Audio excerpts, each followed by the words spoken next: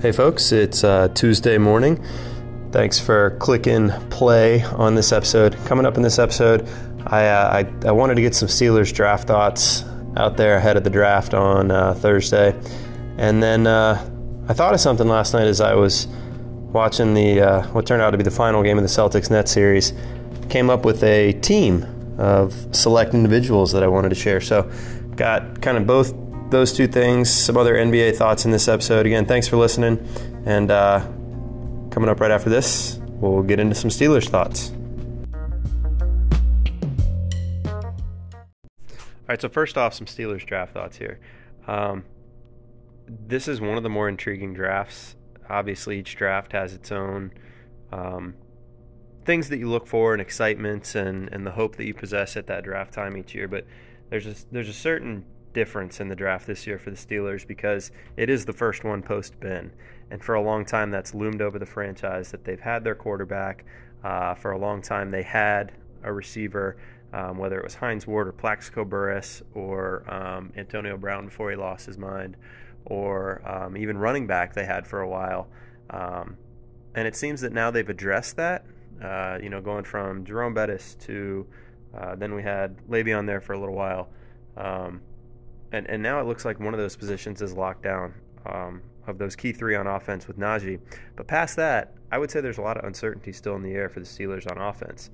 I'm really not looking forward to them paying Deontay Johnson close to $20 million. That to me seems a little crazy for a guy that has certainly faded as the season's gone on the last couple of years, and for a guy that has had very pronounced issues dropping the ball.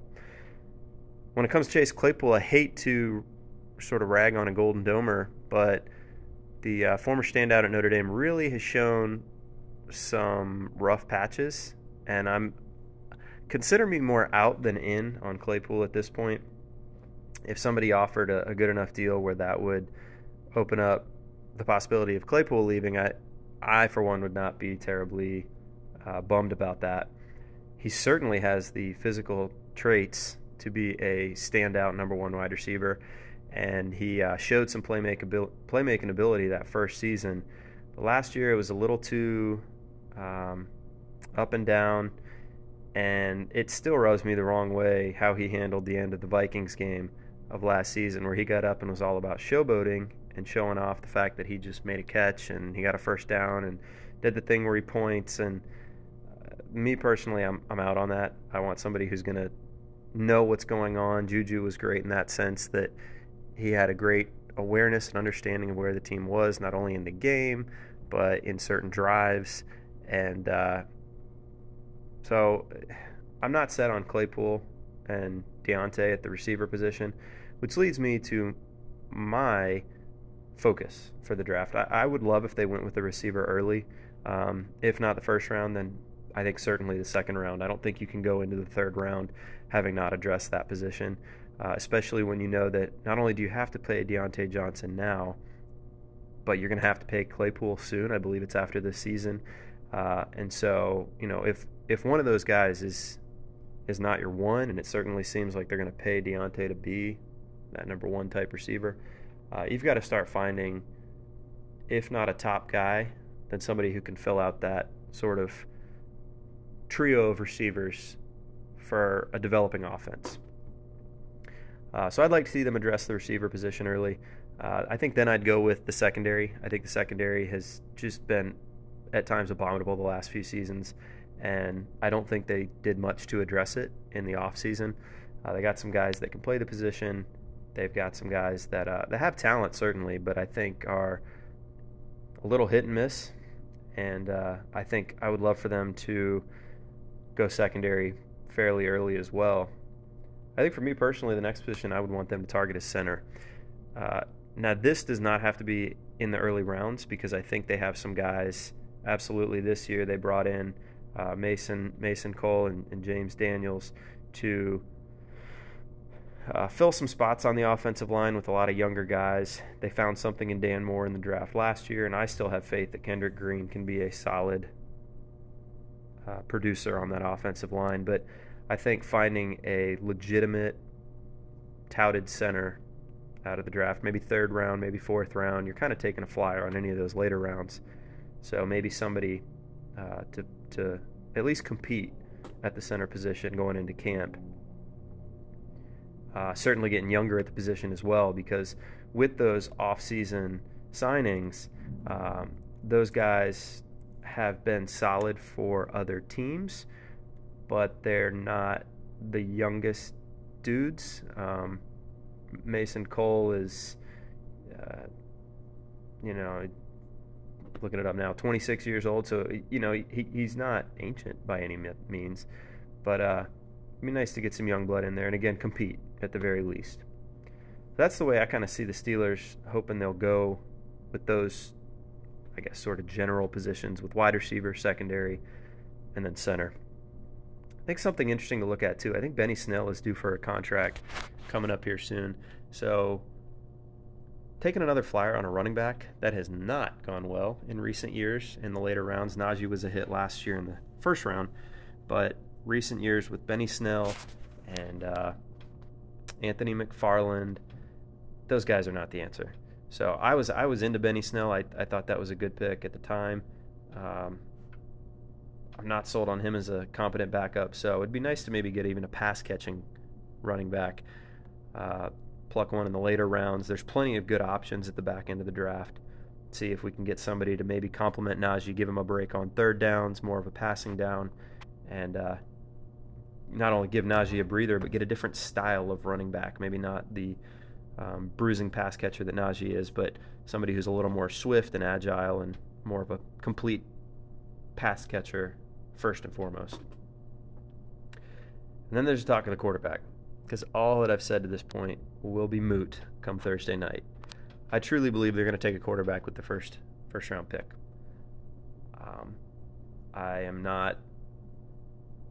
Don't love the idea. I don't think that it's the way to go in a draft that certainly has no guys that are perceived to be for sure franchise cornerstone quarterbacks. I think there's a lot of speculation and hope and wishing that the ceilings prove to be high for this quarterback class coming out this season. I put in my notes here that I wanted a QB only if it was perfect. And that meant not only the pick, but the player. I certainly don't want to see them reaching for a quarterback. And my stances on the quarterbacks have sort of shifted over the last few weeks and months, but I pretty much am of the opinion that I think they're going to go with Malik Willis.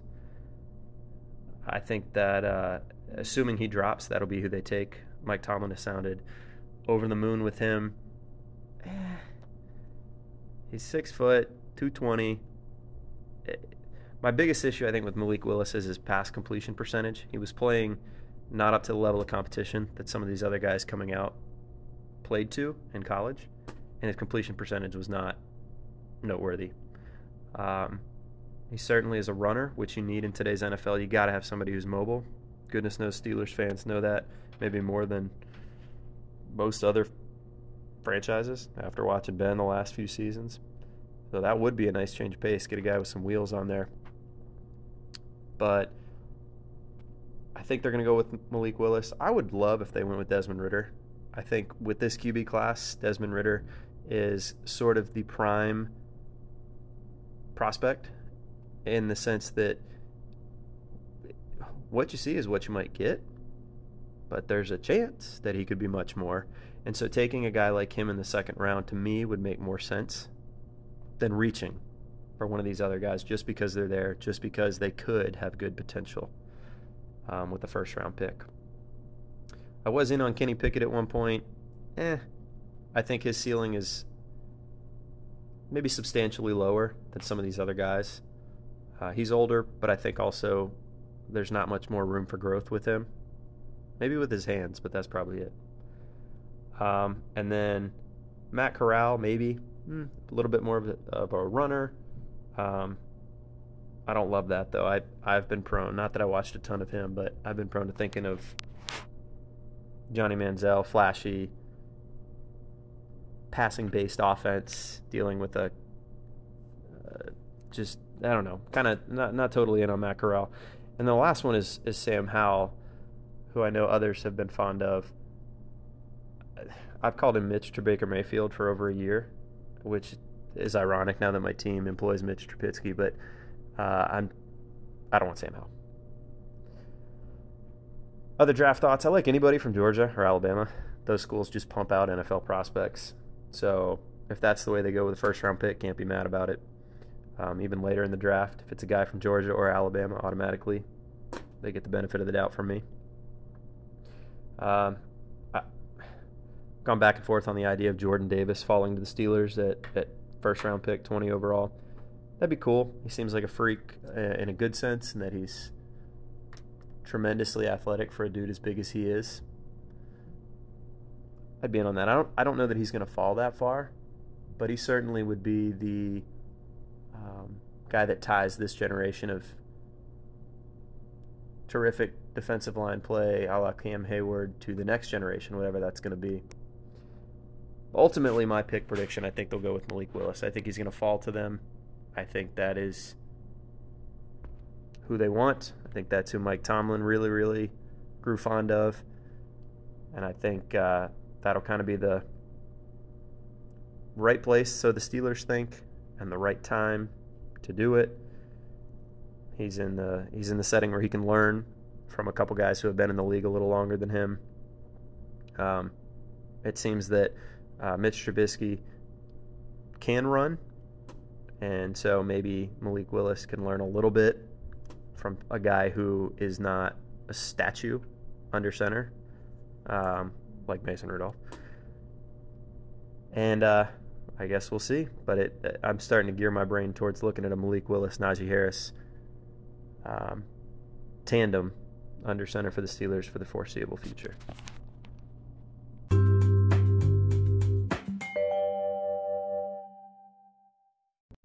All right, so I'm back. It's Tuesday night. It's been a long day. I am sitting here watching the end of Heat Hawks, and wanted to run through some NBA playoff thoughts, going series by series. Looks like the Grizzlies and the Timberwolves are wrapping up the third quarter too, with the Timberwolves ahead by 13 as I record this, wrapping up the third. So I wanted to take it series by series. So I wanted to start with the Suns and the Pelicans, and I'll make this quick. That series is on too late. I haven't seen anything. All I know is that poor Chris Paul, because it seems like this was the year for the Suns to kind of coast through the Western Conference and get to the finals and give him a chance at redemption after last season's finals loss, but doesn't seem like that's going to be coming to fruition because they suddenly look really vulnerable. It made me wonder, is Booker fragile?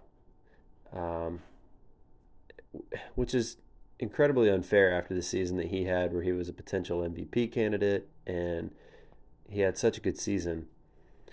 But this is admittedly no research being done. It just seems like he has had some injury moments where he has not been available. Not necessarily in the playoffs, but just it seems like he's missed some time here and there. And so yeah, it seems in recent years that he's missed not a tremendous amount of games, but that he's missed some time, and fragile is not the right word, but it does tend to lead to some concern when he's only 25 years old. I guess he's put some miles on his body, on his NBA body, coming in at 19 to the league. But just wondered about him and his durability. And again, poor Chris Paul. But other than that, haven't seen any of this series. It's 2-2 at the time of this recording. It's a West Coast game, New Orleans, I guess. West Coast game. I haven't seen much of that series at all. By the way, they just showed Kyle Lowry and Jimmy Butler on the bench of this Heat Hawks game, and those two look really comfortable sitting there on the bench watching their team close out the series without them. Next series, I mentioned earlier, Grizz and Timberwolves. I used to be sort of in on the T-Wolves. Right when they traded Kevin Love, I decided this was going to be my team. I was going to jump on their wagon when they really had no reason to jump on the wagon.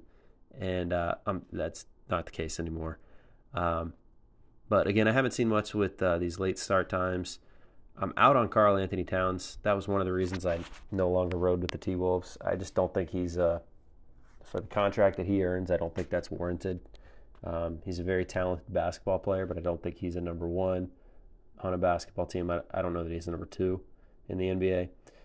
But I do wish his team was on earlier so I could see more Anthony Edwards. That would be nice because he seems like he's worth tuning in for. Warriors Nugs. Jokic's team isn't very good. So he's got some solid role players that you like to root for, but his team is just not there to support him. It'd be interesting to see someday if we put Jokic on a team with another solid number two to see how that team might be able to hang with some of these more elite title contenders. Because Jokic is certainly worth tuning in for. He is absolutely a uniquely talented basketball player who is just, for me personally, and I'm sure for others, very enthralling to watch the way that he plays. I do have a Warriors futures bet for the finals. I actually bet before the season on Warriors Bucks to meet in the finals. And anyone who knows me knows that bet was very, very marginal. I think I placed $1 on it. But at 13-1 odds, that's kind of cool that is very much in play. And I think with each, certainly not Sunday, but with each passing game, the Bucks look stronger, and the Warriors, with the emergence of Jordan Poole, look like very much a title contender. Jazz and Mavs. Luka's mesmerizing. Let's get that out of the way. He is very riveting to watch. It is something else to watch Luka be able to coordinate the strings on that Mavericks offense. And it was interesting when the Mavericks performed very well without him and actually won a couple games in this round. It made you think about, does Luka sometimes become a black hole for this team on offense? And that, yes, it's mesmerizing to watch him control the offense and find the open guy, but also at times sort of rock the cradle, dribble, and then take a 33-foot step back, high arcing jumper that does go in, but is that not maybe a drain on an offense that could otherwise flow pretty fluidly? Other thoughts with Jazz Mavs. This is not a series that has been entirely boring because there is the Luka factor, but this is not one that I've been very much into. I think the Jazz are a great regular season team and maybe not the best postseason team. And having said that, I am entirely scared that Rudy Gobert is destined for my new team that I root for, which is Charlotte. I've mentioned that to a buddy, and now I can't get that out of my head that he's just going to be the guy that the Hornets bring in to be their interior player, their rim defender, and that is scary that he's coming to Charlotte. I'd certainly, from the Jazz, take Quinn Snyder as the coach of the Hornets, or throwing it out there at this point, Frank Vogel, shore up that Hornets defense, or, hey, Jay Wright, come on down, Queen City. Heat Hawks again. Trae Young is fun. This series is the one I'm probably least interested in. Me and Jimmy Butler and Kyle Lowry were all very much ready for the series to be over. Celtics Nets. So I watched most every minute of every game of this series. It helped that this was an East Coast series to where I could probably watch most of every minute of every game. The Nets are a train wreck. Kyrie had a quote today about how he and KD are going to manage the team with the GM and the coach. I have no idea why Steve Nash signed up for this. I don't know why you'd want to bother trying to coach two guys who are very comfortable running a YMCA / rec league / hoops in the park type of offense. Your turn, my turn, get out of the way, try to come up with something. I hope Steve Nash gets fired for his own sake. Just free Steve Nash. This was, I think, Tatum's reckoning series. He looked so good. He looked like like we had last postseason was Giannis kind of coming out and showing that he was a potential NBA legend going down in the history books, and it certainly looked like Tatum was kind of a transcendent player in this series as well in terms of defense, his offense, his just the faces he was making across the court at Kyrie, at Durant, the FU faces. I'm here, I'm good, you're not. This is my league, this is my series, this is my game, my team. Tatum showed something this last series. It was very impressive. I still think about when I saw him at the Bilo Center here in Greenville as a freshman at Duke. That seems like ages ago. I love Marcus Smart. Texted that to a buddy during the game that I have a real thrill watching guys who exert themselves so focused and efficiently on defense. It's cool to see that with Marcus Smart. And then last point I'll make on this series is low-key, I don't want to fight Ime Udoka to fight. The guy kind of looks like he could pack a punch. Moving on, Bucks Bulls. Giannis is special. We know that. The Bulls crumble under pressure. Next, Sixers Raptors. I am rooting for Toronto. Apologies to Embiid, who's having a otherwise terrific season for the Sixers. In the MVP, top 3. Just really, really impactful player for the Sixers. But it kind of seems like his thumb might hold him back a little bit at this point. That doesn't seem like a nothing injury. That seems like that could actually derail a player's performance to some extent, at the very least. And then I'm never going to root for James Harden. So cannot root for the Sixers for that reason. Which actually leads me to this idea that I had watching the Celtics and the Nets the other night. I guess I thought about it more so after the game ended, and I thought about the whole Ben Simmons situation and the fact that they traded for this guy, and all season it was a carrot being dangled on a stick that, oh yeah, he's coming back. Oh yeah, he's right around the corner. Yep, getting better every day. Yep, his back's getting better. He's in the right headspace mentally. He's good to go psychologically, physically, whatever. And yet the dude did not play a single minute of a single NBA game this season. I loved the joke going around that the Celtics should have just tanked to force his hand and see if he would play in Game 5. Gun to my head, he absolutely would not have played Game 5. There's no way that man would have stepped foot on an NBA court this season. He was entirely content to collect a paycheck and sit on the bench, which is just very insulting to me as a basketball fan that somebody would do that.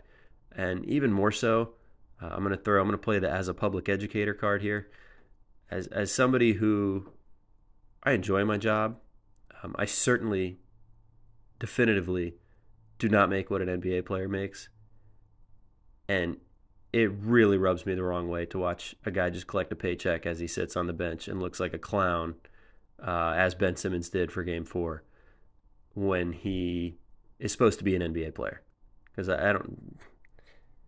Are we sure Ben Simmons is an NBA player anymore?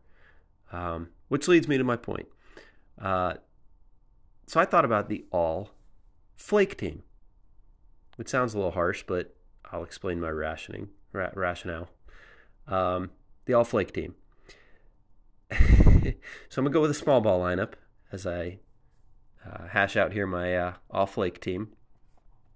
And what's unintentionally funny is that 3 of my 5-man roster for my All-Flake team all played for the same team in the same uniform. Well, one of them did not this season. So I'm going to start at point guard, and I'm going to roll with Ben Simmons. Talked about him. And I'm going to give you some numbers. The guy made $33 million this season. Million. To play in 0 NBA games out of a possible 82. Just to reiterate, $33 million, 0 games out of 82 possible games. So that's my point guard. Back when he used to play basketball, he had great court vision, fantastic defender. So that's somebody I want at the top of the key, leading the offense, running the break, guarding the other team's man who's going to bring the ball up the court and potentially their primary playmaker. At the shooting guard position, I'm going to have Kyrie Irving. Again, another Nets player.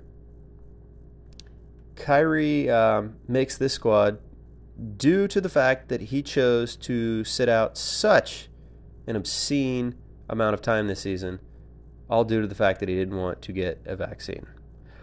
You like to respect people's decisions. However, in a team sport, when you are making $34 million, it would be nice if you helped the team on a regular basis. The fact that he did not play for the first 3.5 months, I think 3.5 months of the season, and then got to play 1 or 2 times a week, I'm out on that. I don't want that as a teammate. For that, you make my All-Flake team. So just to kind of check in, let's see where we're at. We've got 2 players, and we are up to $67 million paid for 29 of a possible 164 NBA games. At the small forward position, again, I'm rolling with a small ball lineup here. I'm going with James Harden. Now, James Harden checks in with the most games played of anybody on my All-Flake team at 65 games this season. Congratulations, James Harden. However, you also dipped out on your last 2 teams and said, screw this, I ain't playing for you guys anymore. So for that, James Harden, congratulations. You make my All-Flake team. Next up, at the power forward position, we've got Mr. Kawhi Leonard. Clapping, clapping, clapping, clapping. Kawhi Leonard, congratulations on your 0 games played this year. Now, I know Kawhi has some injury stuff, but it's hard not to think that Kawhi was real content to cash in on what the Clippers were willing to pay him this past offseason, and then sit around and not play basketball for an entire year. For that, the All-Flake team. And for his efforts this season, or lack of effort this season, Kawhi Leonard made $39 million. Hey. I am not sold that I want Kawhi Leonard on my team at this point. The man is cryptic when it comes to when he'll be back on the court. And he doesn't seem to be entirely motivated to get out there and win championships. This might be a total personal vibe that I get. But it kind of seems to me like he won in San Antonio. And then he went and won in Toronto. And after that, he said, you know what? I did this in 2 places. I did this for Toronto. You're welcome. I'm good. I'll take this paycheck. Now, I'd love to be proven wrong because Kawhi is really good at basketball.